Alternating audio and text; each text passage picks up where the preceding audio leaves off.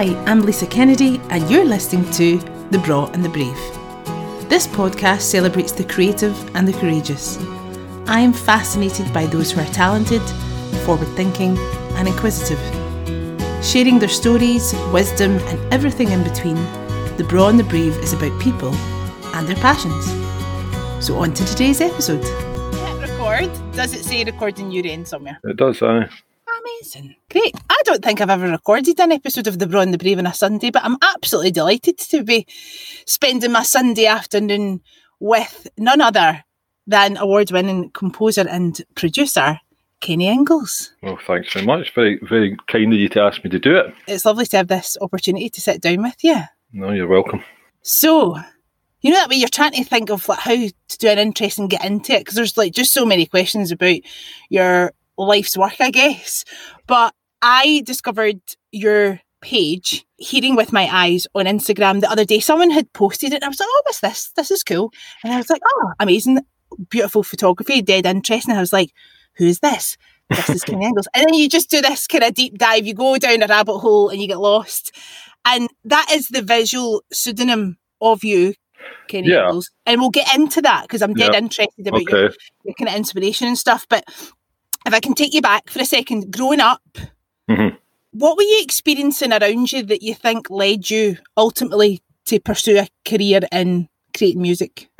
Oh gosh, I mean, it's quite weird because I honestly never had like zero intentions of getting involved in music. In fact, I suppose like loads of other kids when you're at school, you know, I think one of your parents wants you to play an instrument. It's normally something really awful, like a flute or a clarinet, you know. And I remember at sort of the last year of primary school, you had this option to play one or the other. And of course, at the time, boys didn't like playing the flute. You know, I think they thought it was kind of girly. So I ended up with this clarinet, and I didn't really want to play the clarinet either, you know. But I did that, and I sort of ended up in first year at high school in the school band. Right. Which was just, I mean, it was awful. You know, it was like, I suppose it's the same as someone that does sport that doesn't want to play in the football team ending up playing football. You know, it was uncomfortable. I had no interest in it.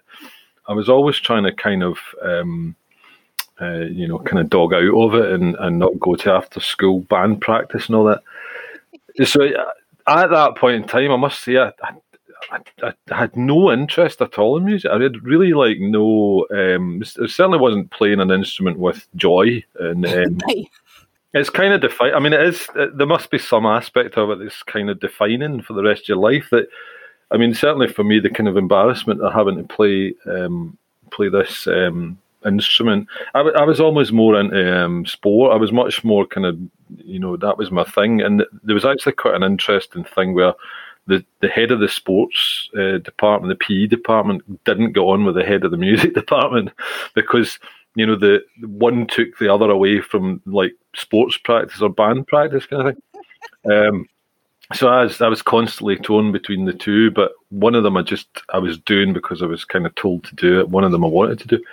So that kind of trundled on. And I mean, I've got to be honest, I actually pawned the clarinet. I pawned the clarinet. My mum doesn't know about this actually, but it's all coming out now. I pawned the clarinet to buy bits for a bike. I wanted to build a bike, so I sold it for like 100 quid or something. Bought these. So the music career was never going to happen. It was get away from this as soon as possible. What I do think happened, which was weird, was I think you hit that phase, that kind of like adolescent kid growing up in a small village, and a lot of my sort of friends started to do that thing where they were hanging about on a Friday night, drinking in the community centre doorway. They'd have the little half bottle between 10 people, and they'd stand in this doorway, and I'd kind of I used to go out on a Friday and Saturday night, just ride round the village at night. I liked riding in the dark, with the kind of orange lights on the streets and just this sort of atmosphere to it. And I used to make these mixtapes and, put them on the Walkman and ride the bike round. Yes. And when I was doing that, I used to feel kind of like I mean, now when I look back, it was almost like a soundtrack to a little film. It was, it was the disconnection, taking away the ambient noise, replacing it with music, riding around, and everything you looked at became almost like a kind of, scene from a film or some section from a film. And I can remember feeling, it was weird. It was like a sort of, almost like kind of otherworldly, like quite detached. And you would ride past these pals of yours that were all sitting boozing in the doorway. And I think that's really the first thing where I remember feeling like there was something else about music. There was something quite powerful about music when it was combined with, I suppose now you'd say combined with like something visual. So to me, I wasn't interested in music by itself at all. But when I saw this connection or felt this connection, it sort of took on a completely different meaning to me. God, that's interesting, because like it is that, we all know the power of music, but to kind of almost like acknowledge that at quite a young age and not just be like, oh, I'm into music or I'm listening to what my pals are listening to or whatever, that for you almost like recognise the feeling that it gave you when you had your headphones in and you were riding about and just everything around you were kind of taking in. It's interesting that at that age you were able to kind of like have that feeling about music and the power of it. Yeah, it is weird. It's, I mean, the thing is, I can remember backtracking a wee bit to the school band thing. I remember the train of thought at the time was sitting in the school band. I was like, this is rubbish. This is like you're playing like one instrument, doing one thing, and it's, you're just sort of sitting on a stage and, somebody's next to you squeaking away in their clarinet. It's just all really, it's kind of like mundane, but when I think round about the same time, actually, as riding the bike round, I was quite obsessed with TV title music. My folks used to let me stay up late enough to see the intro for like something stupid like Howard's Way or something, or the Equalizer. Like that really kind of angular intro track for the Equalizer. And all these kind of like there's a crime going to happen, and it was all kind of anticipation, ambiguity. I used to be quite obsessed by that whole thing, and that was going on at the same time. So I think there was a sort of pattern of just kind of feeling like there was something a bit deeper in music. But to be honest, still no absolute sense that it was something that I was wanting to do. It was just a feeling. It wasn't like that that I'm going to go and do that as a career. Yeah, well, I guess if you're sitting with a clarinet, it's difficult to make the connection of how, I'm here with a clarinet. How do you make that kind of music? How do you make that happen? That's like a world away. Yeah, no, yeah. When you don't even turn up to practice, that world is so it's like Mars, But the big changing point was quite a strange sequence of events, actually, which was I literally came out of I did the kind of usual thing where it was a pretty good student up until about fourth year.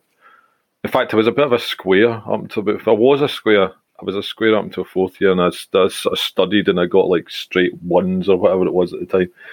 And then I just kind of went off the rails in fourth year. I sort of rebelled a bit, and as a result, I came out of high school with like straight ones standards, and then not such great hires. I think I got an A for art. I got an A for art, and everything else was just a disaster. I'm not even going to tell you how bad it was, but I came out and I was literally like, I don't know what I'm going to do. I had just no real path that I wanted to follow. I mean, I wanted to play, I think, professional basketball at the time, which was just, I'm about half the size of the average player in America, and, 100th is good kind of thing. And so all these kind of things had collapsed coming out of school.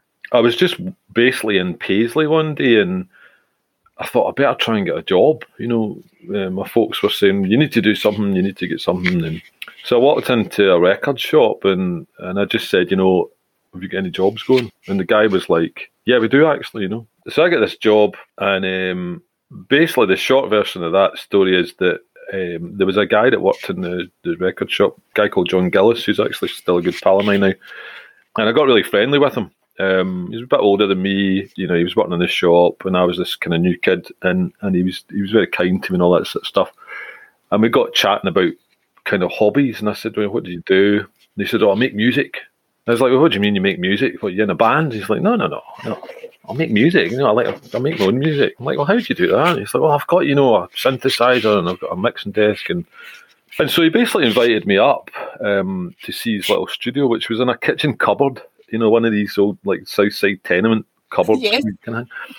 And here's me in my cupboard right now. Yeah, two of us actually sitting in the cupboard.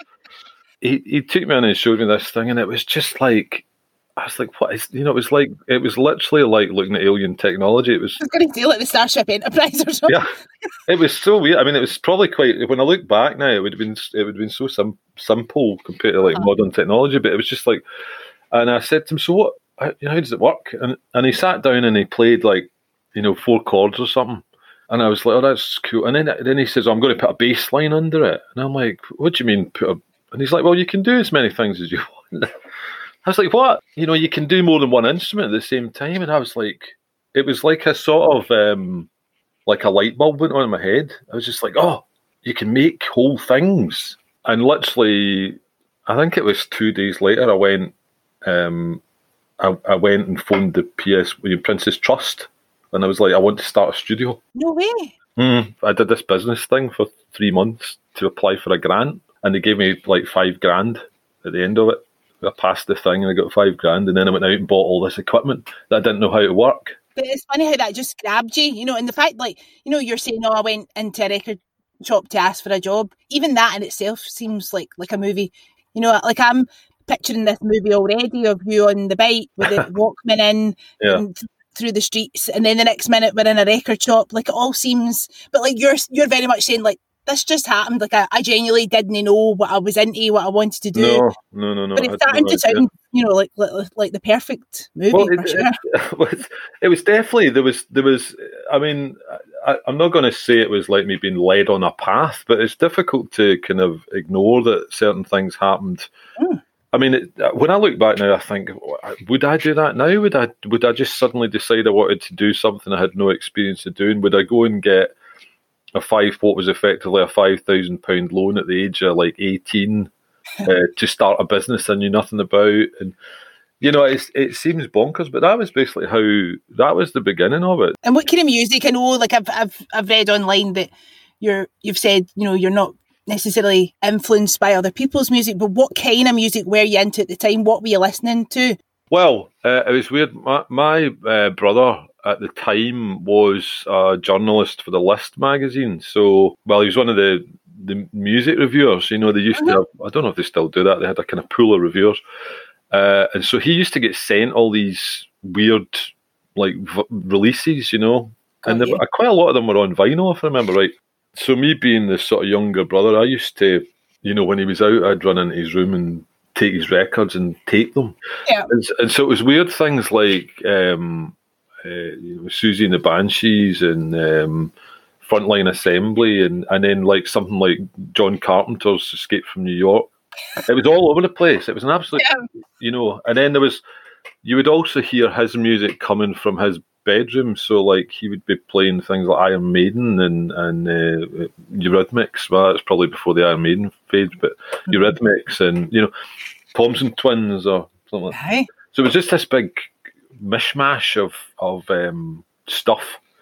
I don't think I'd really registered any of it, but at the time when I started doing the studio thing, the whole Massive Attack thing was sort of coming around the corner. It was certainly, I remember, I think when I was working in the record shop, Portishead's first album came out, and then there was like about 50 boxes of it, CDs. It was so popular, it was like, this is going to be huge.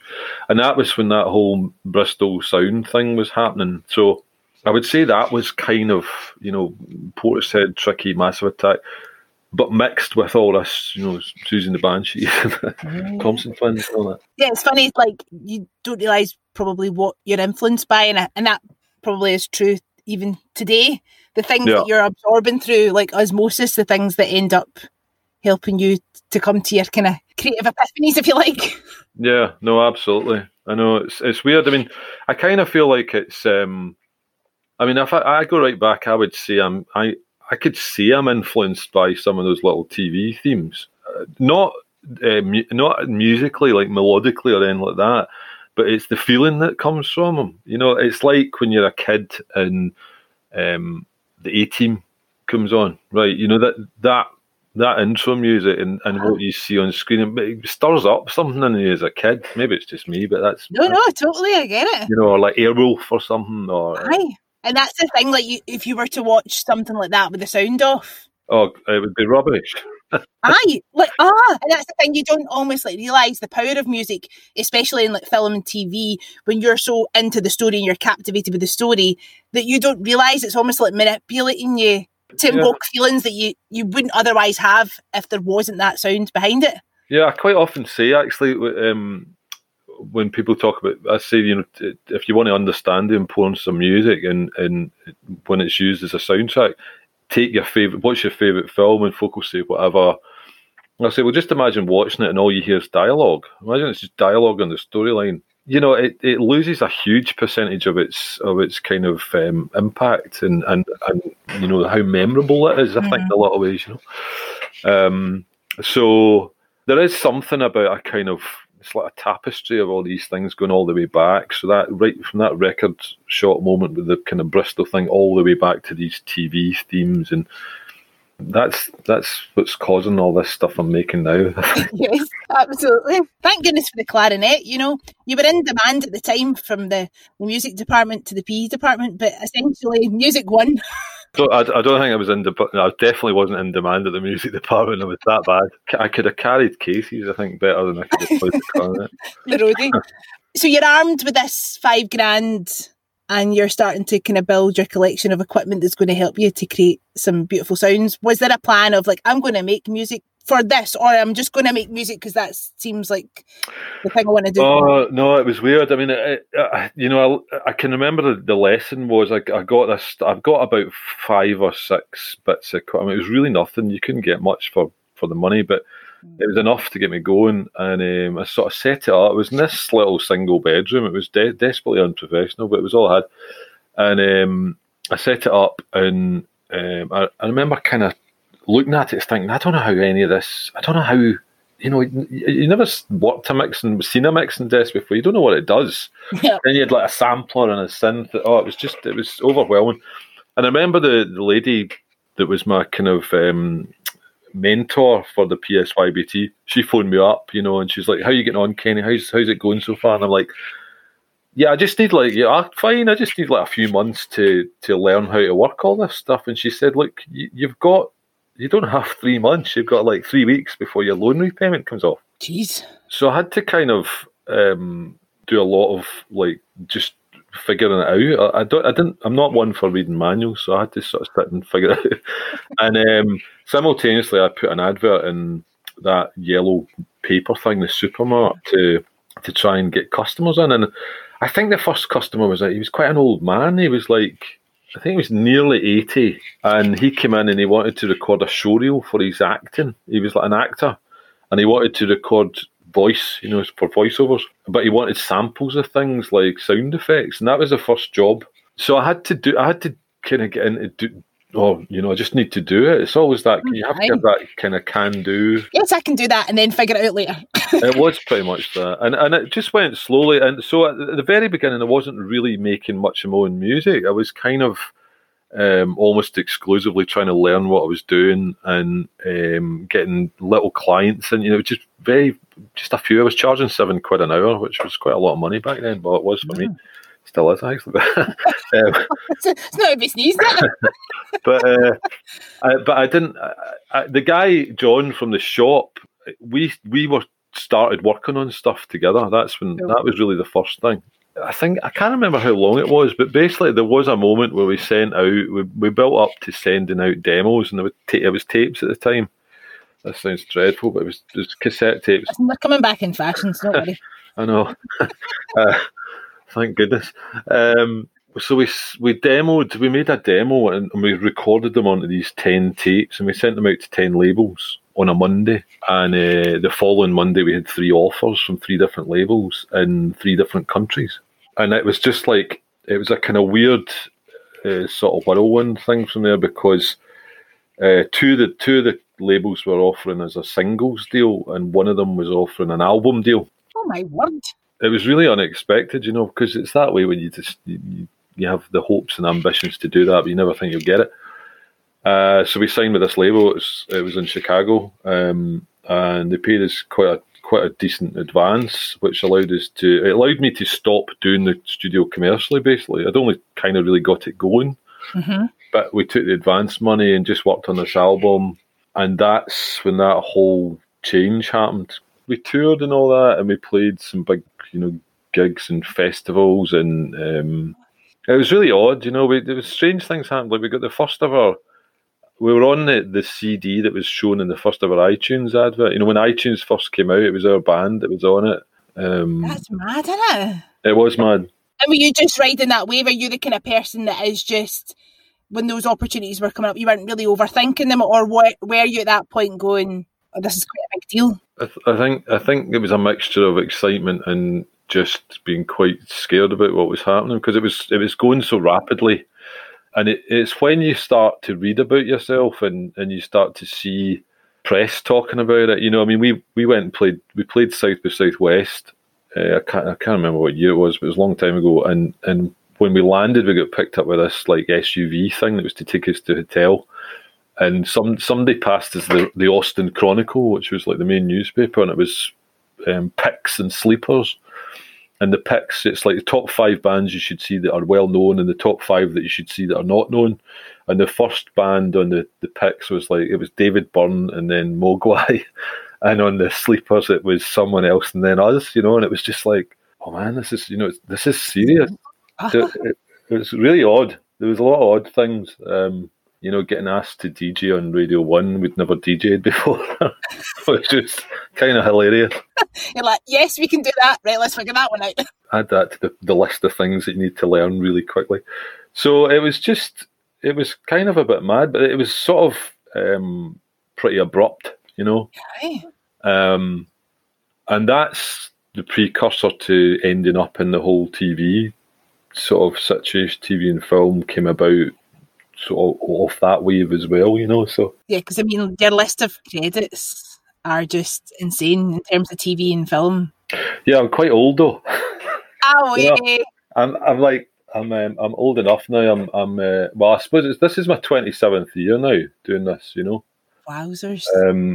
So yeah, I think that some of the credits are good, but a lot of them are quite old now. It's that I'm even having that situation now where someone says to me, "Oh, tell me something you've done," and I'll say, "Well, crime scene investigation," and they're kind of going, "What? What's that? Never heard of it." That was just like a few years ago. That totally takes me back to a time in my life. That's so funny because I went to America to talking about basketball. So I used to be a professional cheerleader for a basketball team. Oh well. We went to 2 conventions, one in Miami and one in LA, and that just CSI takes me back to that moment because we were in the hotel room and we were all practicing because we had this big showcase the next day. And one of the lasses in the squad was like, "Can you all shut up because I need to watch CSI?" And as soon as we heard the theme tune or the music in the background, we were like, "Right, we need to be quiet," because she was like, actually obsessed. So that's so funny when you mention it, just like zooms. But I think that's the power of music, is that nostalgia. Like, it has the power to make you feel something, but also it's the nostalgia factor. Like, it can just take you to a time and a place. Yeah, no, that's what I like about music, actually. I like how moments in your life, good and bad, tend to be defined by. I actually don't listen to a lot. I really don't listen to a lot of music, but I do go through phases where I hear something or I listen to it quite intensively for like a week and then I never listen to it again, kind of thing. And a lot of the time, I can think back to specific either albums or something that I was listening to, and it very much is just of that moment, and so I suppose it does apply. It's like thinking back to your teens, or like you say, like a TV show or whatever was going on at the time. It is powerful. It's very powerful. So you're saying like that you made that transition into TV and film, and did that then bring up a whole different kind of type of creativity or like your creative process? Yeah, that was just like I crashed into that world, completely. I was completely blindsided by it because One of the first things I did was on a TV show called 6 Feet Under that was on HBO. In fact, it was the very first episode of 6 Feet Under. It's quite an important scene in it, actually, and it sort of... I had no idea how big it was. It was just like, oh, that sounds quite good. You know, a bit of your music's been used in 6 Feet. Oh, that sounds all right. Yeah, that's fine. They can use it, you know. And then it sort of just went from there. It was like...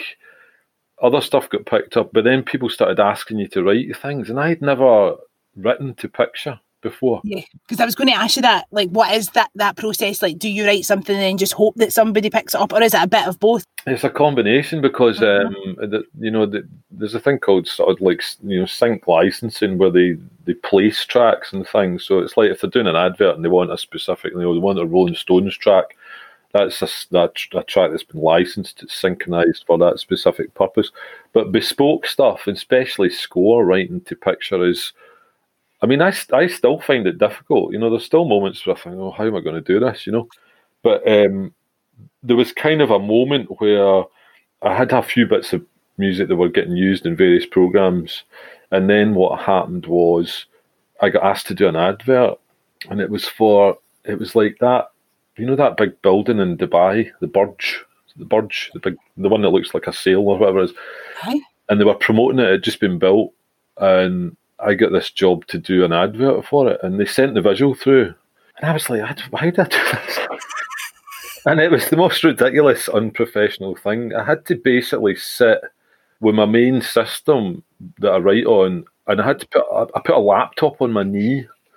And I basically played the visual on my laptop whilst I was putting my hands over the laptop screen to play the idea. I mean, it was terrible. I probably shouldn't tell. I'll never work again if folks find out about that.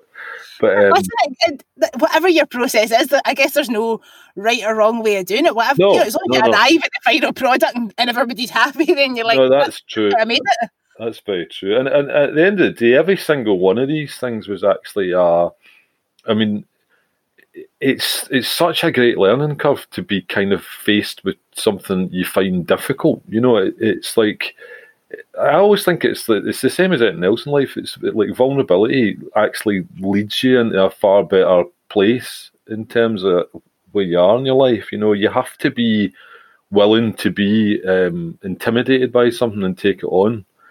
And if you play safe, you just don't get anywhere. So, I mean, I'm not saying I've not mucked up, you know, the odd job. I've definitely done that, but that was me learning how to write to picture. And you know, the further down the line you get when you're doing more score-based stuff, that's the skill that you bring forward, kind of thing. You know. So do you have specific things that you need in place to get started on a project, whether it's been a brief that's been sent to you, whether you've got your kind of stimuli there, or whether you're just dreaming up something for the sake of dreaming it up? Yeah, I mean, it depends on a number of things. Every job is quite different. So, for instance, you might get a brief, which is pretty specific what they want, but 9 times out of 10, the brief will change completely within 24 hours. But it's a starting point. Sometimes a director might just ask for, he'll maybe give you like a palette, you know, the sort of, I like these kind of sounds, or, you know, I don't know, marimba, you know, it's never marimba. It's never marimba. I have had wind chimes once, which was, I had a director asking me to do a whole soundtrack out of wind chimes, which I don't really know if you play a wind chime. I think it's just, you know, random. Just hit it and see what happens. Yeah, just hang out the window. So sometimes someone comes with actual references, like you maybe get, here's 20 tracks that I like. And quite often somebody comes with a thing that they want, and then you do a thing that's nothing like it, and they go, oh, actually, I like that better. You know, it just depends, really. There's no kind of, there's no specific.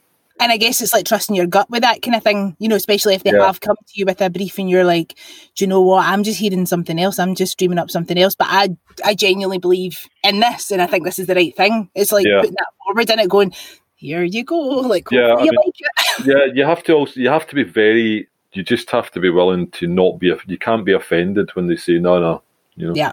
No, that thing that you've been working on all through the night for the past 24 hours, no, it's rubbish.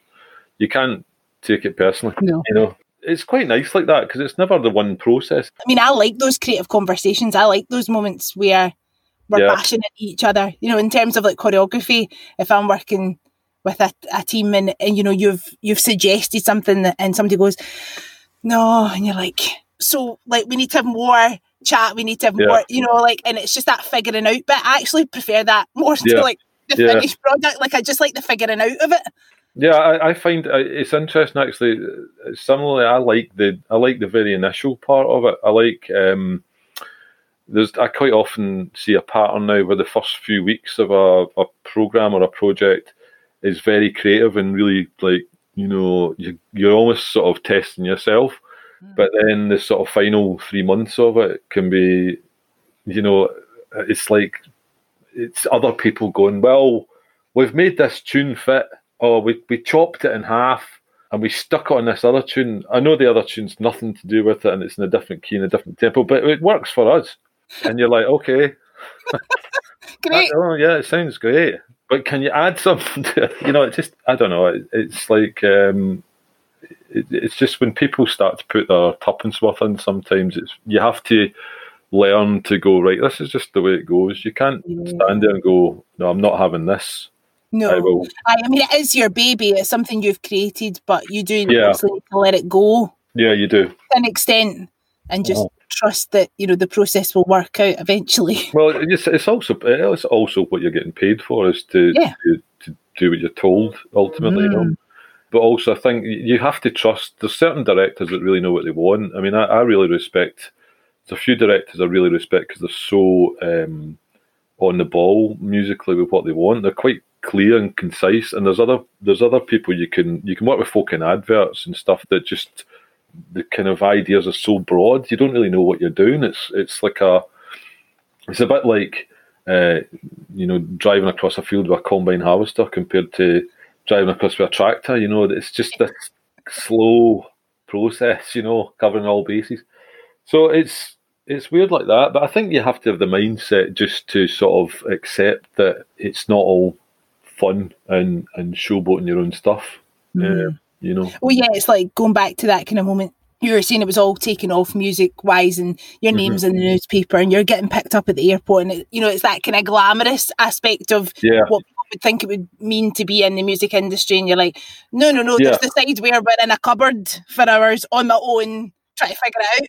And, you know, quite often, now one of the things, I've had a few people have said to me over the years, oh, you know, you were so lucky. And I'm like, no, I can assure you it was definitely not luck because, I mean, I think it was about 10 years I spent at the start, and I literally, I don't think I had a penny for about 10 years. You know, there was nothing coming in from it. It was all a waiting game. You're like, this will pay off eventually. You have to just hold tight. You have to hold tight. Like I thought, I've got something that I know is valuable. I just have to keep going at it. And it would have been really, really easy. I could have given up, you know, every single year of those 10 years easily because it was so uncomfortable, you know, which is why I don't really, the kind of glamorous bit that happened to me was just like, you know, well, I'm just a wee bit wary about this, you know.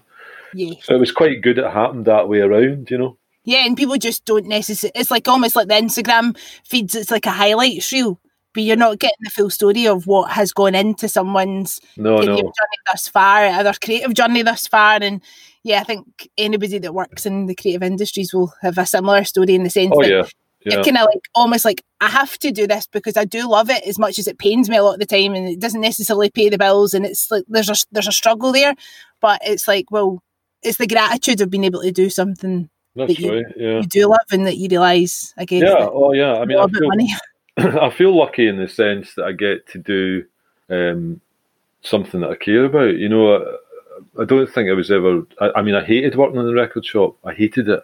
Really?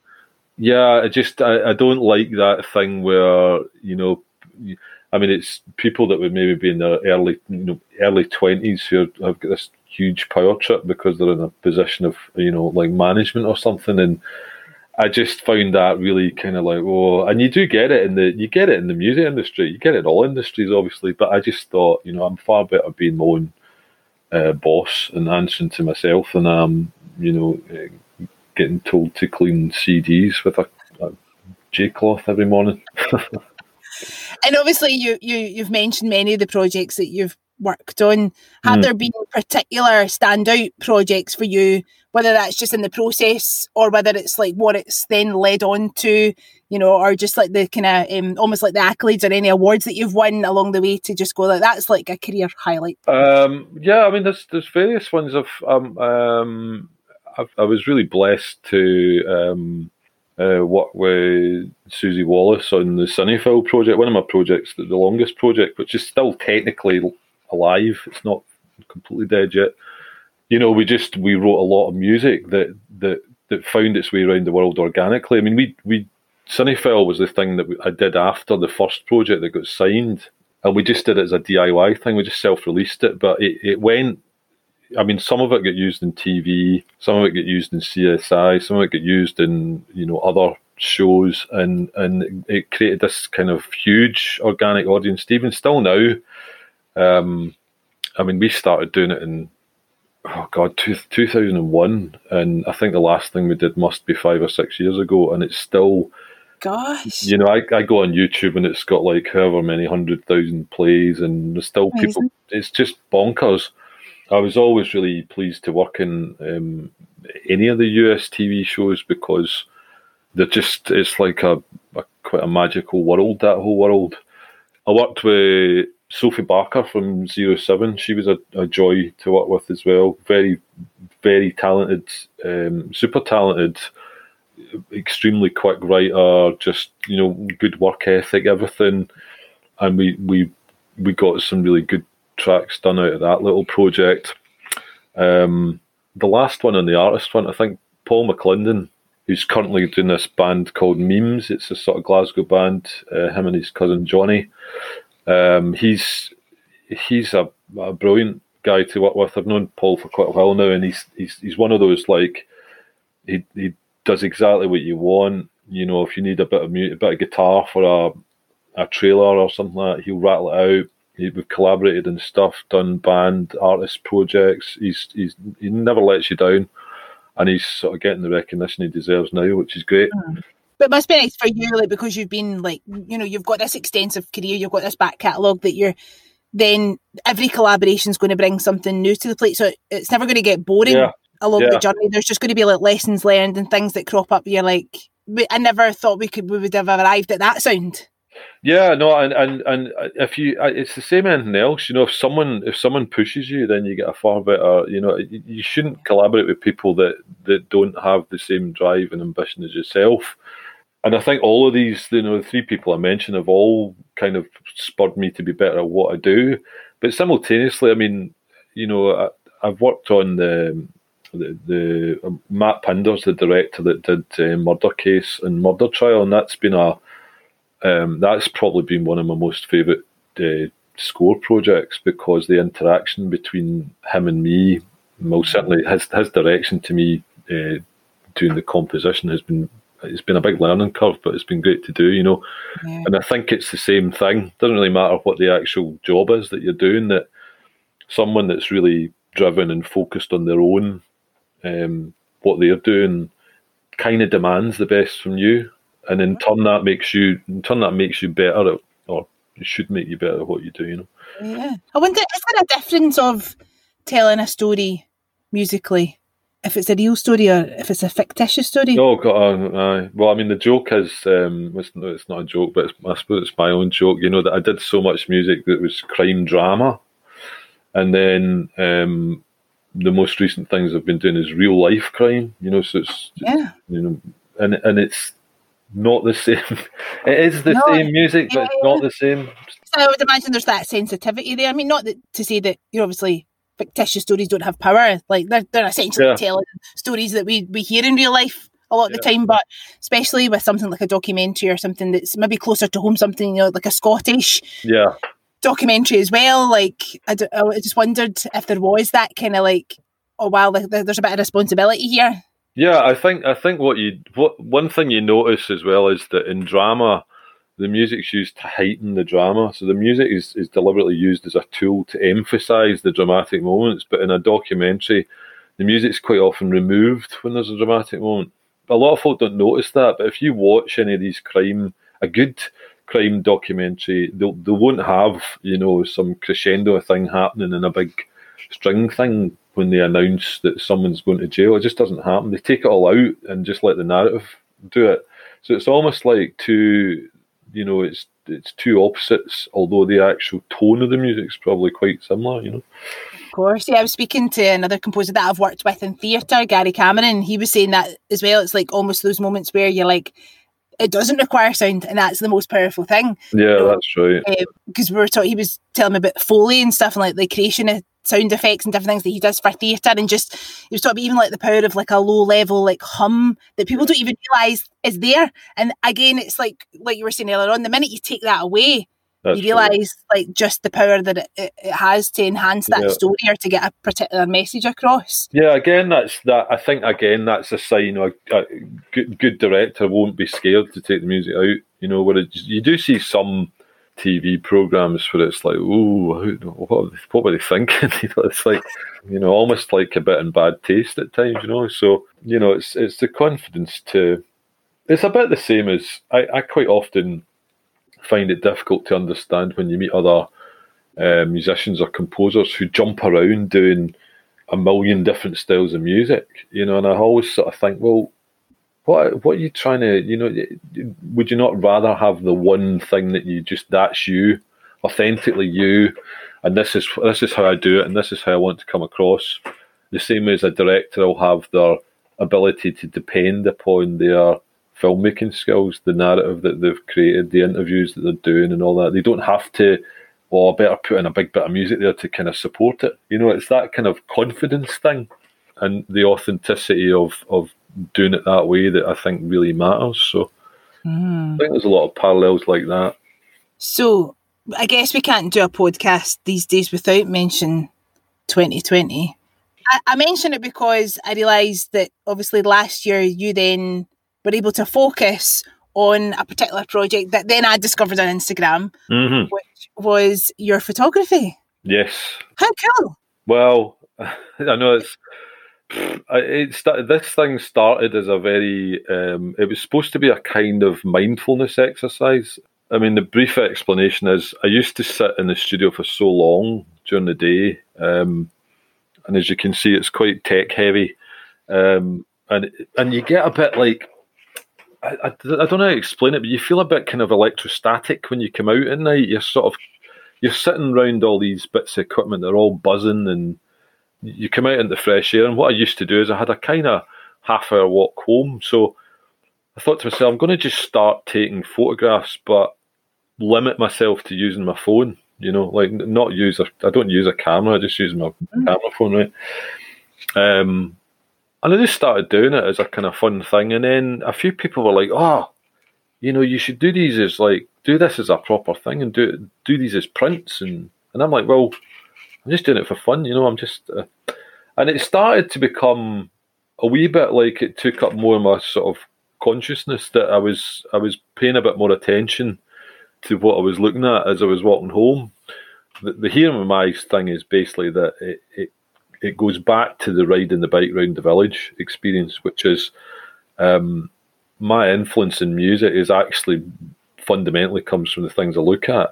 It's not, I don't sit and listen to music and go, that's good, I'm going to do something like that. Yeah. I see things and I can almost kind of feel what the music would be like behind that atmosphere, or the atmosphere in the picture is the same as what I would feel if I was doing it musical. So I started this project, Hearing with My Eyes, and all the shots are supposed to basically be they're kind of almost like stills from a film. That's the idea. Yeah, I totally get it. Absolutely get that connection. They're supposed to kind of give off the same atmosphere that the feeling that you get from the music, if that makes sense. And so I just started doing it as a thing it was kind of like an antidote to sitting fiddling about with equipment all day. I thought I'll keep it simple, and I had these basic rules, which was everything's got to be shot on the phone. Everything's you're shooting 1:1 ratio, so it's always in a square, i.e. like Instagram, which kind of makes composing a photograph a wee bit more tricky sometimes. Absolutely. you're only allowed to use the native tools in the camera to edit it. So you're not allowed to use like Photoshop and filters and all that. You have to do it like just the basics. And the golden rule is you're not allowed to. You don't go out looking for a picture, so you don't seek shot. It can only be something that you've walked past, or it's part of a journey, or you don't go hanging about the city centre looking for things to take pictures of. Yeah. And I just started it, and it's just kind of going its own little pair of legs that I've gotten a wee bit longer over the last year or so. That's so cool. So you were able to do an exhibition or so? Yeah. I did this thing in October, which was great, down at Nichols, which is just down the far end of Dumbarton Road. Zoe and Hilary there, they run this little space that's a kind of multi-purpose event space. And just took it on for like 10 days and I think hung about 50 pictures up, and it was mental. It was like, I thought there'd be like nobody will come in. Like, I'm going to be embarrassed about this, you know? But it's nice that you did it, though. I think it's nice that you did that for yourself. Do you know what I mean? Like, obviously, initially it was like a mindful thing for yourself to do. Yeah. And I think as creatives, it is a good idea to have like a passion project or something on the side that isn't your work. It could be related to, it's like this podcast. This is related to my work in the sense that I started to interview folk that I was working with. Yeah. But, you know, it's grown arms and legs, and it's totally now, it's a thing in itself. But it's just something I love to do. Yeah. Well, it is. I mean, I sort of feel in the back of my mind what I'd love to do is I like how the photographs are doing what the music did, which is a kind of organically becoming something bigger than they were. And I'm trying to focus a lot more. I'm doing a couple of projects now for myself, which I've not done in about 20 years. I've not really sat down and written like an album. And I'm quite deep into one at the minute. That's what I'm working on at the minute here. Yeah. And the photography allows me to, I can sort of straddle between the two, you know, like the people buy prints and there was folk buying quite a lot of stuff for the exhibition, and it's nice to make something out of it. Yeah. And I think, well, if I can find a balance between the two, it's really kind of ideal, because it's two aspects to me, they're both one and the same thing, you know, but one's a lot less work. Yes. You know, like point and shoot. Yeah, pretty much. Which would be really nice for when I'm old. But you're right, like, you know, you're a multifaceted person. Like, you have many influences, you have many interests in your life, and many talents. Do you know what I mean? Like, different talents that can complement each other or be totally separate. And like to think, like, yeah, I can take beautiful photographs that people actually want to buy as a print. Like, who knew? Yeah, I find it very. I mean, it's a bit like the music. It's like when you read comments about the music on YouTube, or someone sends you an email. You get a lot of emails, people saying that they've bought an album or something, or they've heard the score on the TV, and I still find it really kind of a bit. I'm always get a bit embarrassed when I read it, because I think, oh, you know, they're going to find out that it's like imposter syndrome, you know. And I get it with the photographs now. You know, why would someone want to buy? You know, the biggest ones I'm doing now are like 110 centimetres squared, and people buy them and put them on their wall, and you're like, you know, I just think, why would anybody want to do that? I mean, but they must be all right. Yes, they are. They are. So I'm getting there. The confidence is coming up very slowly. It's only taken 30 years. I know. This is the thing I'm learning the most on the podcast. It doesn't matter who I've spoken to, where they are in their career, how much success, you know, inverted commas they've had, the experiences. Everybody's the same. Everybody has this idea that we're going to get found out one day, me included. Yeah. So it's very comforting. I mean, I'm really sorry you have imposter syndrome sometimes, but I'm delighted. It's great. No, I think it's definitely true in this day and age that the people that do the best, that really deserve it, actually are the ones that don't think the most of themselves. You know, there is a culture now where people, you know what it's like. You know, you get folk wanting to be stars for making a cup of tea in the morning. You know, it's that kind of mentality. And there's people that do. There's actually people that are really good, but they worry far too much about what folk think. Yeah. Instead of just doing what they do and believing in themselves. And it's the ones that, I mean, I do firmly believe in what I do, like in terms of the music. To myself, I'm like, that does it for me, or the photographs, that does it for me. I just have the problem when it's like other people. When someone wants to hang a photograph on the wall, I'm like, oh, wait a minute, are you sure? And when someone's talking about your music, it's like, because it is very, the other thing is it's very personal. It's like, it's going back to that thing I said about vulnerability, that it's a bit like giving someone your diary and going, here you go, have a read. If anybody's got half a brain and listens to the music I've made and looks at the photographs I made, they would be able to tell an awful lot about me, And that's the vulnerability aspect of it. And being vulnerable allows you to do something authentically. And I think that's generally the key to, like, I think getting anywhere in life. You have to So true. You have to be absolutely 100% true to what you are, who and what you are, And that's why I called this podcast The Braw and the Brave, because I really believe that of people that are put their stuff out into the world, themselves out into the world. I believe that they are braw and brave for that very reason, because I understand that there's so much joy in the making of it. Yeah. But at one point you do need to send your baby out into the world for comment. Yeah, you do. And that is like such a special thing that people in the creative industries do, and but like you were saying earlier on, it's an absolute joy to do something that you love to do, and you clearly are very passionate about it. Yeah, I think I'm getting more settled into what I'm trying to, what the original, the long-term game was, which was to do projects that made me happy. I think it's like I really like that thing that David Bowie said about never play to the gallery. He had this quote that he said during an interview, never play to the gallery, and I think I understand it more now than ever before. That if you're creating anything, it doesn't matter if it's photography, music, art, whatever. If you're not doing it for yourself, you got to ask the question why you're doing it. I find now making music much more kind of satisfying than I probably did right at the very beginning. And it's the same with the photographs. You get this kind of, there's quite a nice feeling from what the product has at the end. Absolutely. And for me, even like creating this podcast, whether one person listens to it or like 1,000, it's not about the end product. It's very much about this moment. Yeah. And the joy of having a conversation and getting into it with somebody and and hearing their story. Like, that is very much the passion that drives the podcast. The fact that it becomes a thing and folk listen to it still blows my tiny mind. Do you know what I mean? But it's lovely, and it is great that people support it. But essentially, it is about that connection.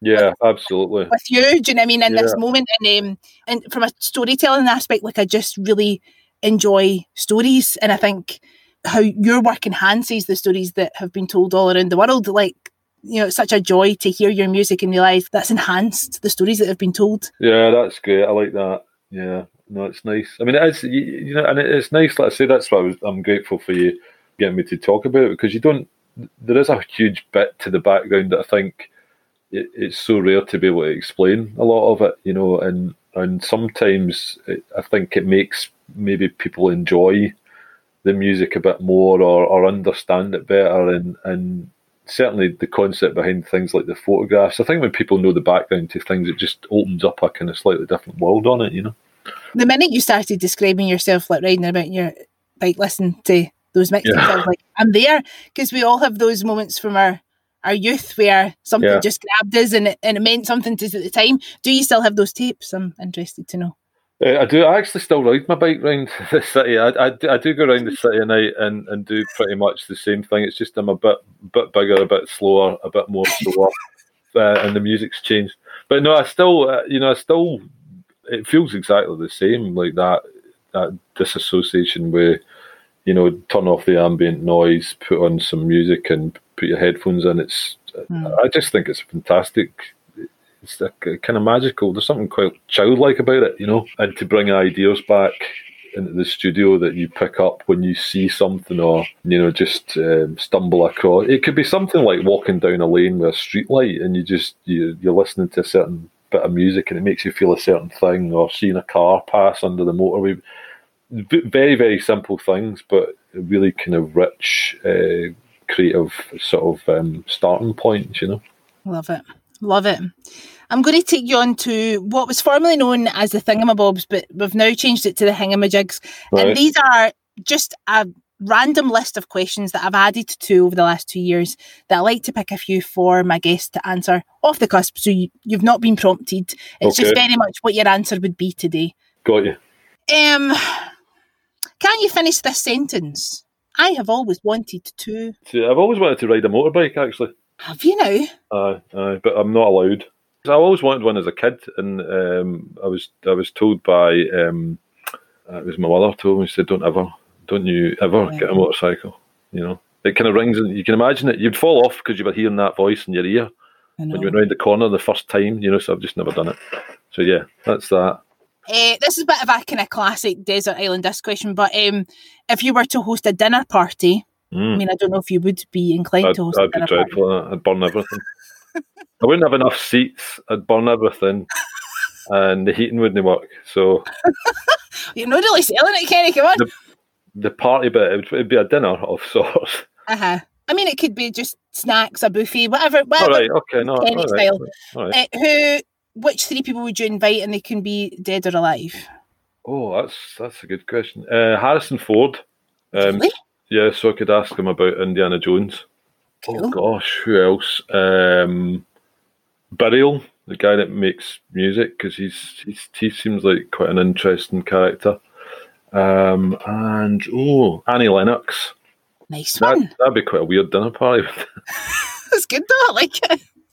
And Indiana Jones, is that a favourite film? Is that why you? Oh, it's the it's the definition of how music makes you feel. You know that the theme tune and it always comes on when he's doing something heroic.